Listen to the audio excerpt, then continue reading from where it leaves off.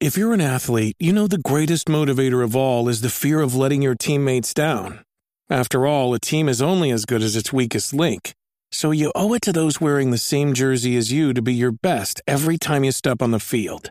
That's why there's no vape in team. When you vape, you can expose your lungs to toxic chemicals that can damage your lungs. If you're a step behind, the team's a step behind. Brought to you by The Real Cost and the FDA. Jack, is that a dog in the background of your shot? Oh yeah, I don't know if you notice, like way down there, she's kind of hard to see. How very unprofessional, having a dog in the background of your shot. I know. I mean, Jesus, we're trying to make an interesting podcast here. Yeah. No, I know. She got used to being in here, and it's me being unprofessional. Well, I will tolerate it for now. All right, thanks. Thanks so much. Carry on. For those of you who are just listening to this podcast might be terribly confused. Might want to check out the video side of No, they won't. No. I don't know what you're talking about. Anyway. To be fair. Developers changing games after release. This is one of those classic, well, it depends kind of situations. I think it's a classic, well, what can you do kind of situations. Because this is the world we live in, as I say. Everything's digitally distributed. Everything's live service, and this is just an inevitability. Right? And there are positive aspects. Fixing bugs, right? Patching and anything else. Patching in new content. There are still developers that do that without extra charge, believe it or not. Thank you, Stardew Valley. Still adding stuff. Right. Are they? I should replay it sometime. They're coming out. The 1.5 patch of Stardew Valley is having split screen multiplayer added to it, which if you play it multiplayer, I can only assume is amazing. Well, that's no use to me. I want to hear about if they're patching in a amusement arcade or a Zeppelin station. Right. Ooh, a Zeppelin station. That'd be fun. But in any case, I think there are positives to this. There are, of course, many negatives, much like Destiny, just saying, nope, you don't get to do this anymore. We have your money. Na. Yes. Well, I suppose you could attempt to get a class action lawsuit against them. Ooh, oh yeah, you could. That's an option. Mm-hmm. I mean, you just force them to justify it in a court of law. They might even back down if faced with that prospect. Yes, you could en masse leave, stop playing Destiny, stop buying the season passes. That's never going to happen. Boycotts are never going to work. It's true. There's too many people who will apologize for them. I saw it already, like looking up the whole Destiny thing, because I don't play Destiny or Destiny 2. So I had to look up the controversy, and there were so many apologists in the content or in the comments. There are people who will apologize for it, and then there are the people who will be saying, well, I don't like it, but how else am I going to play Wrath of the Bollocks Sandwich or whatever the next installment is? Yeah. Right. So obviously I'm with you guys. Yeah, boycott, except when Wrath of the Bollocks Sandwich comes out. But until then, boycott. When we don't have to pay anything, we'll boycott. But when we pay something again, I'll definitely pay something again. I do think that one of my arguments that I made up there quite at the last minute, which was game developers being forced to reduce their scope if they were forced to put out a completed game. So, back in the day, right? Back in the old cartridge day, there weren't patches that could be made. No. That was a literal impossibility. Right. And so, like, before they shipped a game, it needed to be as good as it possibly could. And I think that meant that they really ratcheted down the scope of games. It was a lot easier, though, because technology was a lot more standardized. Mm-hmm. Can't have that these days because everyone's got a different combination of hardware now. Sure. But I still feel like... And it's our fault. It's our, as gamers, fault. We're terrible. Speak for yourself. Well, the general us. Like, it's right. people who are... Yeah, people who pay money and don't get review copies like smart people do. Well, it's people who buy into this. Like, oh, sure, yeah, I'll buy it in early access. Sure, I'll buy it in beta state because I want to play it before anyone else. Everyone has fallen for it. Everyone has fallen for the con, which is selling an unfinished product. Well, I don't see how it's going to get any better. It's just been like, this has just been inevitably happening over time. Yeah. Because corporations will inevitably move towards whatever's less work and more money for them. Mm-hmm. Correct. Digital distribution is a marvelously convenient thing to have. And with that came certain inevitabilities. As I say, when you have to keep re-uploading and adjusting stuff, a lot of developers felt, hey, let's just take the opportunity to make much needed changes. Right. And then you get shit like this. Yeah. I mean, yes and no. I think there are benevolent developers who will still patch and fix and not do anything terrible. And then the myth of benevolent capitalism rises again. Oh, I'm not saying that is anywhere near the majority. I'm just saying every once in a while you get a good one. But yes, there is no benevolent capitalist. So how would you, if you were like in charge of the courts, how would you phrase a law to stop all this? You still want people to like change after release to add bug fixes and stuff. Mm-hmm. But where's the line? Where's the line? Because there needs to be a line if we want to write some legislation on this. Well, let's look at precedent here, which is there is kind of a truth in advertising or a truth in product laws. Yes. If I move my head here, it looks like my dog is licking my head. You know, you can't say a product, like you can't put on a product of peanuts that this will cure Alzheimer's or whatever. You know, you can't make misleading claims on your product. And so some sort of legislation along those lines might work. Well, Destiny 2 probably never said something on the lines of, we will never retroactively remove content from the game. They probably didn't say that either way, because right. It would not occur to anyone that they would do that. Right. Because that would just be evil. It's like having to say, I definitely promise I won't murder you. In most cases, you don't have to do that. It's generally implied. Right. But then, like you said with your class action lawsuit, if a law like this existed, then, you know, the company could be fined for removing content because it is implied that content would be there, unless, of course, they said at the start, this content will only be available for X amount of years. Which they probably do in that terms and conditions thing they force you to agree to and no one ever reads. Ooh, right? I want to say there is a law trying to make its way through Congress right now about those terms and agreements not being valid unless they have to be shorter. There's a law going through right now saying that the terms and agreements have to be shorter and easier to understand. Yes, you can make a pretty reasonable case for the fact that nobody fucking reads those things. Right. And so, like, I think there is a way to legislate this, you know. But with legislation comes loopholes. I mean, you say there's a way, but how? What if part of the game bugs out? What if there's a section of the game that bugs out and every time they use it, it crashes the game? They have to patch that, so they like literally just remove that section of the game, and then they tell people, "Don't worry, we're going to analyze this and figure out what's going on," and then they just never put it back. What's stopping for someone from doing that? Then they need to calculate how much of the game that was and refund customers. So then, like, if people paid $60 for a game and you remove 10% of it, you give everyone $6 back. But why go through the trouble? You're just going to fix it, right?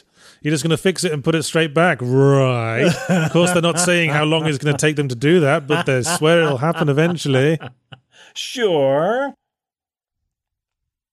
I think it would be a hard sell getting that law on the books. Oh, not only would it be a hard sell, but a law is only as good as its enforcement. And so, and then it's, you know, how would you enforce such a law, which would be death squads. But who's gonna pay the death squads? Who watches the Watchmen? The CIA is just sitting there. They haven't had a good coup in a while. Just let them eat into game developers. Do you know that story that at like his very first debriefing from like the CIA, Trump got bored and asked for and sent out for milkshakes, and that's why the CIA's like had such low morale lately. That doesn't like any sort of like Trump was in a meeting and then got bored story does not surprise me. Just something I heard. Who can say what's true or not, but I can't imagine anyone would be surprised with Trump was in a very important meeting and then got bored and decided he didn't care. Yeah. I mean, it'd be more newsworthy if he actually if he did care and demonstrated understanding of the topic. But anyway. Not to get overly political, as we are weeks away from the election here in the States. Who the fuck cares at this point? I mean, anyone who's still denying the fact that the dude's a deranged, dote-hearted moron is probably beyond help. Yes, yeah. 250,000 people die. I don't know what more you need. Oh, right. Like even before that, his record was abysmal. There is something though, like I forget what it's called. You might know the term where it's like if you have a core belief, like a belief that you have that influences the kind of person you are, your personality. If that core belief is challenged, you get noticeably angry and counter, like even if you are presented evidence to the contrary, you will do all you can to hold on to your core belief. And that's why being an American, there's plenty of that around the world. All right. Like, yeah, we suck at it, but there's plenty of that around the world. Well, anyway. Oh, right. Yeah. Ooh, whoopsie. Yes. Of course, we're going to get distracted. Should developers be allowed to change their president after release? Oh, shit. I mean, we tried. Okay, so should developers be able to change a game after release? I think for me, as long as it doesn't change a majority of the core product, then it's fine. Right. I'm trying to think like that's a weaselly phrase. There's loopholes abound. But you have to make it loose enough to where, yes, if they have a bug, they can change a bug. What you need is an objective value for the game's worth on launch, and some law based around a maximum and minimum removal of that base value. How would you determine objective value? That is insanity.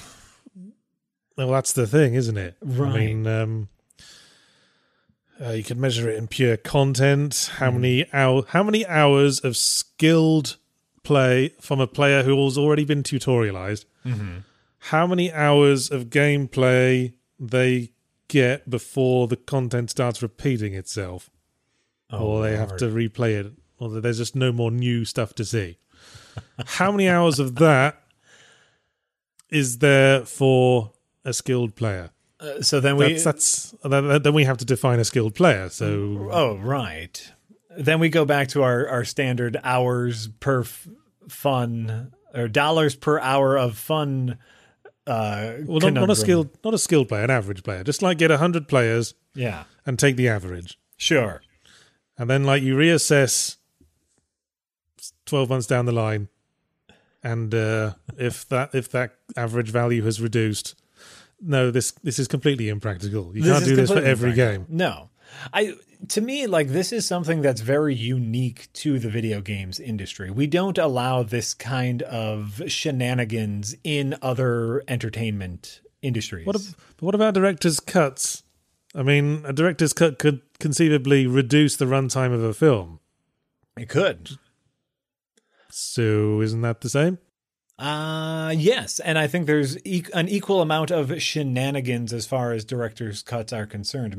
But what if everyone agrees the original film was overlong, like it's Justice League or something? And the director's cut is essential. The shorter film makes it a stronger product.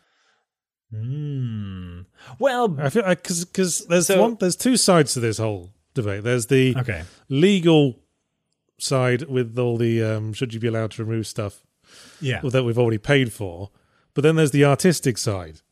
I mean, is an artist entitled to change their work after it's gone out? This is where we get into sort of death of the author areas. We do. And I suppose just to kind of wrap up the director's cut analogy here, or director's cut analog, which is a director's cut in a movie is also a separate product. So you can still have your original product and choose not to buy that product, which adds or removes content.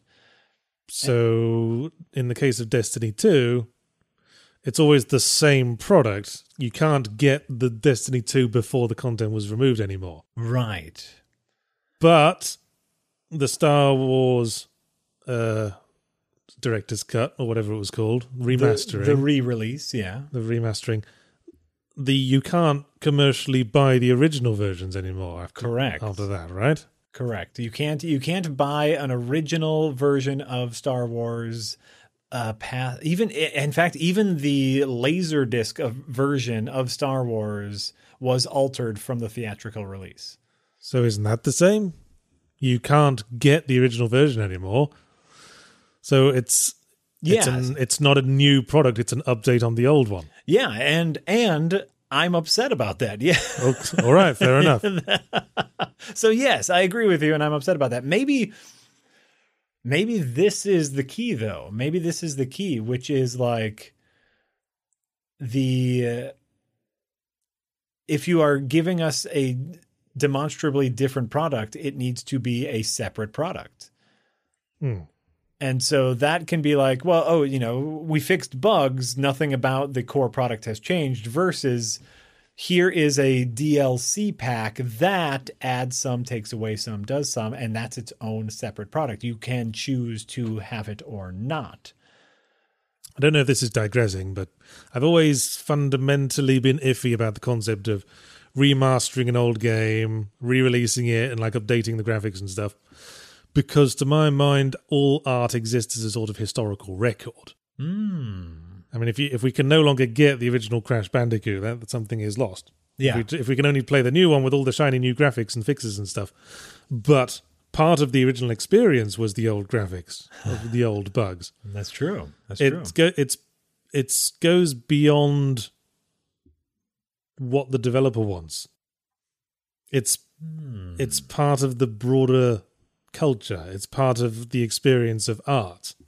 That art, as well as being its own thing, is also a product of its time. It's a historical record of its time. Sure. And so part of this whole like video game developer culture of constant updates and tweaks also removes a lot of the context of what kind of time frame it was released in. Exactly. To my mind, that was the true problem with the Star Wars remastered version. Sure. Or similarly, the E.T. remastered version, where some cuts were made and guns were taken out. Ah, yes. But video games has always been crap at archiving itself. Well, I think that's part of that is understanding that, like, it is a very different art form than these other things, and it's still a relatively young art form. Like, I guess. I mean, I guess once they had color film and sound, the technology didn't really change after that. Exactly. Like even video games is in a constant state of change. We're still waiting for video games to get to a state where the technology doesn't need to change anymore. Well, that's the thing. Like even before color and sound, like if you watch an old silent movie, watch an old Charlie Chaplin movie, it's pretty much the same thing as watching a modern day movie, right? Like there's not much difference. Well, yeah. You look at images that go past and it all goes together in your head. And it all goes together in your head and it's a story and that's part of the thing. So it's like that's part of the conversation is there might not ever be a kind of a standardization of video games. That's not a word. Standardization. That's the word. There might not ever be. There's a comparison with music, though. Okay. Because the format of music has constantly been changing. From wax cylinders to wax records to vinyl records to compact discs to now just digital data floating through the ether. Ooh, all right. I'm with you. And you can't run vinyl records on your MP3 player anymore. All right. Where are we going with this? I don't know. I think I was trying to say that the sound quality improves, but some people prefer the sound of listening to old vinyl because there's a texture to it. That's true. There's a nostalgic texture to the sound. That's what music heads will definitely say. Audiophiles will definitely say. I don't know if I believe them. And in the same way, we have people who like playing retro games, who like the retro style. And we have plenty of retro-styled games. That's true. You know, interesting, this is another little tangent, but that's what this podcast is going to be filled with, is I don't know if you are at all familiar with the work of Taylor Swift. Miss Taylor Swift, Esquire. Miss Taylor Swift. There's an interesting... I have heard of her reputation, but I'm not personally familiar with her oeuvre. Well, she has a lovely catalog of pop and country work, and recently she has been actually re-recording old songs of hers because she's grown as an artist, and she is basically remaking them. Now, she's not remaking them to make them better or to give them better sound quality. She's remaking them so that she can retain the rights to her songs because they're owned by someone else. Oh, so that's another, like, and obviously, like, doesn't quite fit in with what we're talking about here, but yeah. That's a whole new facet of things, isn't it? Well, it's just another interesting analog of an artist changing their work after it's been released. And I really, there is a real part of me that says we need to have a stopping point. There needs to be a point at which you stop fixing your game, you stop adding to your game. If your game is not done, it should not be released, though it is. It's constantly happening. I'm fully on board with the concept that there has to be a point where you stop. You can add DLC, you can keep a live service running, but you have to stop at some point, but you can't make people unable to play the game after that point. And that would be the issue with a lot of these live service games. Right. That if they stop supporting them, there's no way to play them, because a lot of them require a connection. Exactly. And I think and both you and I are very, very critical of live service games. And I sure are. Well, and I think here, specifically with this Destiny 2 situation, this is a shining example to hold up to everyone to say, look, they are taking something you paid for away from you. We've been warning you about this for years now. Won't you listen? All right. So when we're talking about, as you say, there needs to be a stopping point. And as I said earlier, if we need a law, there needs to be a very specific terms around the law. Okay. So what do we take it from that angle? It's less about the subjective amount of content you get from the game and more like a time-based thing. You have a game, and after 1 year, say, after 1 year, you have to stop fiddling with it. No more. Slap hands away from controls. Yes. I would even cut that in half. I'd say 6 months. 6 months. You have to stop fiddling with it. You have to stop adding stuff. But, some people will want extended DLC and stuff. And that's fine, because that can be like an added thing where it's like, even with a benevolent developer Concerned Ape, who does Stardew Valley? Concerned Ape is one of the idents when you start up Stardew Valley. The other one is Chucklefish, I think. And I want to say Chucklefish is just the publisher. Yes, I think you're right about that. I think I've seen them on other games. And I believe Concerned Ape is who makes Stardew Valley? It's that one dude, isn't it? And I believe that's Concerned Ape. Okay. If I'm wrong, we'll hear about it in the comments. And so it's like even a benevolent dev like Concerned Ape, who has been doing nothing but adding to Stardew Valley for free, a lot of it really fantastic stuff. I even think in a situation like that, each of the patches of the add-ons should be a separate DLC that you can enable or disable. Yeah. Well, that's easily done on Steam. You can check off all the DLC you want added.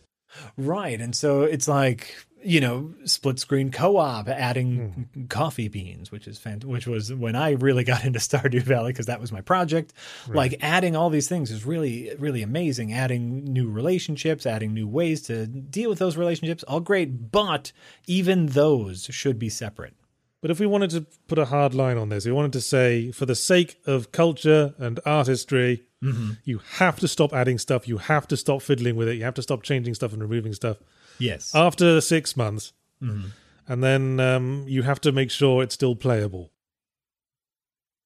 Yeah, it has to be available in a way that any interested parties, you don't have to support it yourself, because you'd have to be doing that forever for all the hardware stuff. But you have to make it available in such a way that people who are interested can find a way to play it. Ooh, I like that. That's like a skirt around of copyright laws. Yeah. So we'd be sacrificing, like what you're talking about, the nice additions to games. Yeah. But is it worth it if we can get rid of all the jiggery pokery as well? By taking a hard line, no changes after this point. If you want to add new stuff, make a sequel. If it's very much like the old one, that's up to your audience, if they're bothered by that or not. No, and I see, to me, this is a beautiful addition to what I'm talking about, because as long as Stardew Valley 1.0 is unchanged, you can add a DLC module that gives you the coffee beans. As long as it's able to be unchecked. You can add a DLC module that gives you multiplayer. You can add a DLC module that gives you split-screen multiplayer. So DLC is a very specific opt-in thing. They can't just automatically patch something. That's the key. So we still have the base, but then you can check yes on the DLC, so that will preserve the original and also give them an opportunity to add. Okay. And, we'd have to write in the law, of course, copyright law still exists. Yeah. And so, obviously, they have to make it available for other people to make it work on their systems. But they also don't necessarily have to compensate those other people because they still get the money. It's still their intellectual property. So, even though obviously I think those people should be compensated, to make sure that it stays cool with the copyright laws, we would have to write in some sort of verbiage like that. So that's the law that will never, ever, ever get passed. Literally never even come close to happening. That is true. It's how I think I'd fix it, but it will never happen because half these live service games are built around this multi-year continual product cycle. Is there an example of a good live service game? Well, this is my question, not only to you, but to anyone who is listening and or watching this. Is there an example of a quality live service game that keeps giving new content at reasonable prices and keeps players in? That's something that's not a grind. Because I think there's going to be a lot of bias in this because people are just going to nominate the game they like. That's fair. Even on its best days, what I've heard about Destiny and Destiny 2 is that it's an okay shooter and it does a really good job at polishing that grind. And everyone who I know who plays Destiny always says, yeah, there's a grind, but it's okay. Yeah. But everyone admits that grind is in there. Grind isn't necessarily bad. I made that point in a dev diary once. If you got a strong gameplay loop that's fun to play, you want a grind. You want the grind because it gives you the opportunity to have fun. with the fun gameplay. Right. I'm not a fan of Destiny 2 myself. Just felt like generic shooting. Mm-hmm. But I play every game, so maybe I've been spoiled. You absolutely have been. And so yeah, for me, I that's what I really wonder is if we got rid of live service games in general, what would we be losing? Fall Guys. Is that a live service game or is that just an online game? I think they're the same. That's what a live service is. A live service means in order for the game to run, there needs to be a continual service from the developer, like online servers. Oh, so then I guess we would also lose Rocket League. And I love Rocket League. Well, unless you played it on like a fan server. Right. If it was taken off the official servers and you did it the way we used to play online multiplayer, someone had to be the server and everyone had to join with their IP address. Sure. Before there was matchmaking, before there was any of that. The old Team Fortress Classic days. The old Counter-Strike days. Okay, so this is good because this is offering me a little perspective. The things we gain with a live service, right? We gain their servers, we gain matchmaking, we gain in-game chat and whatnot, and who's it? Okay, all right, that's mellowing me out a little bit, I suppose. Yeah. So any MMORPG is a live service game. Ultima Online was a live service game. Mm-hmm. So, yeah, it's. I don't think there's anything inherently wrong with a game being a live service as long as everyone involved knows what they're getting into. Sure. It's just that live service has been corrupted in the modern age into these gacha game fruit machine simulators. Mm-hmm. Yeah. I think selling. It's all about the upsell. The micropayment store, the loot boxes. Ooh, the upsell, the microtransactions, the terrible, terrible loot boxes. They're saying, hey, it's fine. You don't have to pay a subscription fee to play this game. which was usually the case back with MMOs still. Mm-hmm. But without that subscription comes all the other more insidious shit.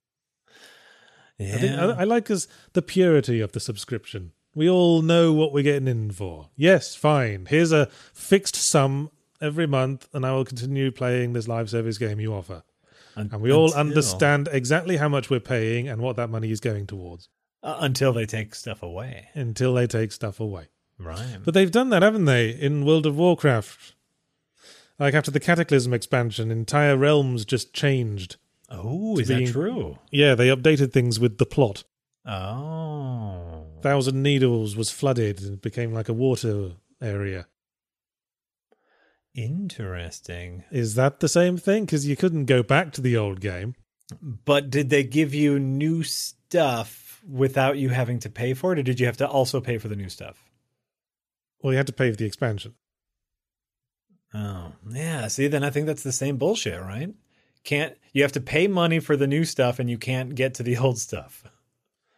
Well, you can now because they've got WoW Classic. But at the time, no, you couldn't go back to the old non-flooded Thousand Needles after Cataclysm. Right. And so, and you know, from all the comments that I've been seeing about the Destiny 2 thing, actually, like, apparently the developers have been very open about, like, the reason we are removing these things from the game is that our finding is that, like, 0.1% of players play on these. So what is that? Are those players chopped liver then? 0.1% of a million, still quite a lot of guys. And what they're saying is if we remove these, we can optimize the game and add these new things. And so it's a calculated business decision, which This calculated number crunching is bullshit. 0.1% of E.T. is spent crying at E.T.'s corpse. That doesn't make it any less of a significant part of the film. That was perfect. That was a perfect analogy. That was great. No, and I think you're absolutely right. But in a perfect world, I'm trying to think of when it would be okay. So, like, for example, in the... Excuse me a second. I'm just going to rescue my dog. He's slipped between the couch cushions, and he can't get out. Okay. Continue. Perfect. So, like in a perfect world, if you just pay a subscription to World of Warcraft and you give them a little bit of money every month, it would be perfectly okay for them to say flood an area. But now you can go into the flooded area and have it be a completely new area because that's part of the ever-changing subscription model. Well, they took out the old area and they added a new area. Right. It's tit for tat. My problem is that you still had to pay for the new area while also losing the old area. I don't really know. Oh, okay. I mean, I don't know what happened if you didn't fork out for the expansion. Right, because that would be the question. It's like if you didn't fork out for the expansion and still lost the old area, then that would be BS. Someone who knows more about World of Warcraft can probably answer this. Yes. And so it's really tough because like I'm definitely okay with like an evolving world. Like, something big happened lore wise, and now this is going to happen. That could be very exciting, especially if you've already been through the Needle area and you say, "Oh, I know that area." You go back and it's different. Yeah, if Destiny 2 weren't phrasing this like they were removing stuff, if they were phrasing it like we're going to update this area to a new encounter. In which substantially less stuff happens, but it is new. But like going through the list, they are removing a lot from Destiny 2. They are taking away a lot of stuff. Well, there is a lot of bullshit in Destiny 2. Apparently. So apparently not many people are playing it. Then I guess not many people are playing it generally. That's the word around town. But so like then all you're doing is fracturing your user base even more. Who's got time for every live service game these days? Because this is what they want. They want every game to be the new hot live service that everyone's playing, but that doesn't work when every game that comes out is a live service. We don't have enough hours in the day. There can be only one. That's why every MMO that tried to compete with World of Warcraft died. Because people were like, oh, that's as interesting and new. Oh, well, back to World of Warcraft. Right. Well, and again, it just boils down to the numbers. I had a really fun conversation with Darren over at the Escapist Movie Podcast recently about Netflix and Disney Plus. So, and I just think these are interesting numbers. I'm going to bring it up here because it's kind of related to games as a live service. Netflix, the average customer will give Netflix $1,200 over their lifetime. And that includes someone who has subscribed to Netflix for years versus someone who pops on for a month and then pops off. I'm assuming there's a lot of extrapolation going on there. Well, it's an average, like obviously, and extrapolation. You're correct. But so on average, they can expect $1,200 from their customers. And if they have 6, billion customers, hello, Pepper. I'm listening. Keep talking. Hello, Pepper. That's interesting. And currently, Disney Plus is only expecting about $100 per customer on average. So are they offering like a more Criterion Collection sort of experience? Well, what they're hoping is that as they add content, they will grow like Netflix. But that's why no one is competing with Netflix, because no one has those numbers that Netflix has. Right. And so you have to wonder, for a live service, what's that magic number? We need to expect $500 per, on average per customer over a lifetime. What's that magic number? Well, of course, these sorts of live service number crunching wouldn't be necessary if video game development on that high end wasn't such an expensive industry. Yes. Which is largely because of this unspoken obligation that everything has to chase trends and work on the hottest tech and have the best graphics tech, which is the root of the whole problem, if you ask me. Which we know is not true, because right now the most popular game on Steam is a 3-year-old multiplayer game where everyone looks like a Teletubby. Yeah. Corporate AAA developers, publishers, they just don't understand that. Right. It's like, here's all this money. We've got all this money. We want to make the best game. Here is all the money you need to make the best game. Mm-hmm. So, and when you got that amount of money, you have to have the license the best engine and get the best graphics. Right. Well, because it's a bunch of people who are justifying their salaries. Exactly. And so, like, in order to justify my salary, everything needs to look as good or else I'm going to get less money. Yeah. Got to spend the money to get the same money next year, right? Uh-huh. That's the problem. And then they tell us this is what we want when really we don't. Because, as you say, the numbers show the most popular games are stuff that wouldn't have troubled a PS1. Exactly. Like, no. Obviously, bigger games have big numbers, and more importantly, big games get big prestigious articles written about them, and they're all their new technology, and isn't that great? But none of that matters because currently a sitting congresswoman is starting up an Among Us stream as a get out the vote campaign because that's such a popular freaking game. I saw that.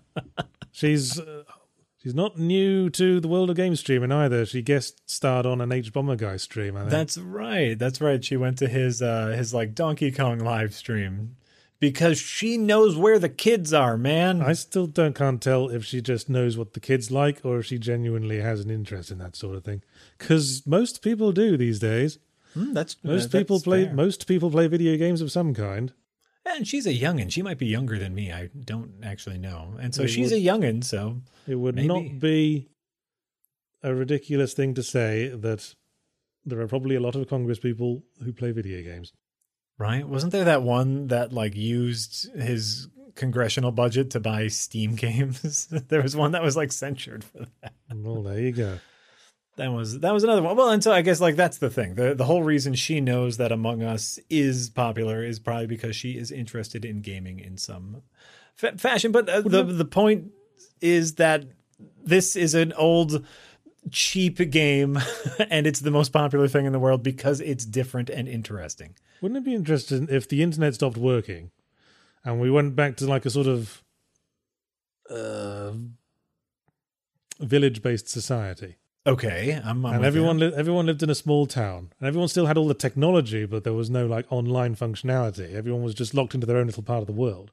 Ooh, and then you could be like the village gamesmith. You could make a game and sell it on like USB sticks at the town market. Yeah, and people would have to come to you for the video games. You would be the village gamesmith. I love it. You'd have like an apprentice gamesmith. And every once in a while, like there'd be a big hit where, people would take your game and, transport it around the world. Yes. Ooh, the traveling nomadic traders have arrived. Quick, everyone to the market stall. They've brought games from Basingstoke. I hear someone figured out how to make 2.5D shooters over there. Yeah. And then 100 years after that, Gamesmith is somebody's surname. Johnny Gamesmith. Johnny Gamesmith. Did you know that Gamesmith used to be a game maker? Really? I think that's funny. I think we still have that, although the internet just makes us all our neighbors. Well, that's a nice way of thinking of it. I have to be positive, or else the darkness consumes me. I just suddenly hit by that very romantic image, and I found it appealing. Yeah. Just live in a village and make games to barter for turnips and meat. I mean, you would have to because your job is the internet. So that's about all I could do. Well, I could write books as well, I suppose. You could write books. You could still make your ZP videos, but then you would also have to like send those off with the traveling nomads. Yeah. No one would be playing the games I review. Exactly. I have to review the local tomatoes. Yeah. What an interesting world. Whatever happened to that great impression of me you were going to do, by the way? What impression of you? You said in a previous, one of these. Oh, did I? You were going to come up with figure out how to do a great impression of me. Oh, so that should give you an insight into how my mind works. As soon as I'm done saying something, I forget it almost immediately. This explains so much. I was going to do a great impression of you. What would I do for an impression of you? Well, let's not get bogged down on that again, because it took up like 10 minutes of... Oh, was it? of one of the previous podcasts. Oh, I mean, there would be a lot of swearing, I'm sure. Yes. And, you have a deeper but nasally voice. I don't know how you do that. Deeper and nasally. Deeper and nasally. Deeper and nasally. And it's a little British, but it's not very British because it's been tempered through the years. Fucking hell. Yeah, something like that. Fuck. I will. This time I will not promise I will work on it because clearly I won't. Okay. So, in summary, obviously it's terrible. What the fuck can we do? Complain about it on the internet. Yeah. I mean, if nothing else, we can make them lose goodwill. That's just about the only weapon we have at this point. Get them to put out one of those press releases that always starts with, "You've talked and we've listened." We're not going to change anything we're doing, but we hear you. Yeah. That's how they always put it. Yeah. Basically, like some patches are good, some are bad. I agree with you that we need a stopping point for preservation's sake. Yes. So get on with it, games industry. Toot sweet. Chop chop. Ooh, actually, you know what? Is our version, and sorry, we were just wrapping up here, but I just thought of something. Is our version of games preservation YouTube Let's Plays? Yes. We need to do that, but where you can still play the game. Right. But what we still have incredible insight into how a game ran and played in all of its stages, as we have a million YouTube Let's Plays. But it's never going to be quite the same as being able to play it yourself, is it? Because that's like the fundament of the experience. And that's fair, but we have a version of preservation. All right. Fine. That's what I got. We have that. All right. Keep at it, YouTube Let's Players. Fight the good fight. Fight it with all you got. Click like and subscribe. And also thank you everyone for listening to this, the podcast that comes after Slightly Civil War, in whatever presentation you are listening and or watching it in. We appreciate it. You're filling Pepper's dish with kibble, and that's all we can hope for. Pepper thanks you for the kibble. Once again, if you came across this podcast and didn't watch our Slightly Civil War... Thank you for the kibble. Thank you for the kibble, internet. It is very tasty kibble. This episode was based on, is it okay for a developer to change a game after it's released? You can go watch that on escapistmagazine.com. Once again, I've been Jack Packard. And I was Pepper, with Yahtzee Croshaw occasionally behind him. With a Yahtzee Croshaw attached to your back. Well, good night and good luck, everyone. Bye-bye. Pepper's trying to bite my hand off now. Bye, everyone. Bye.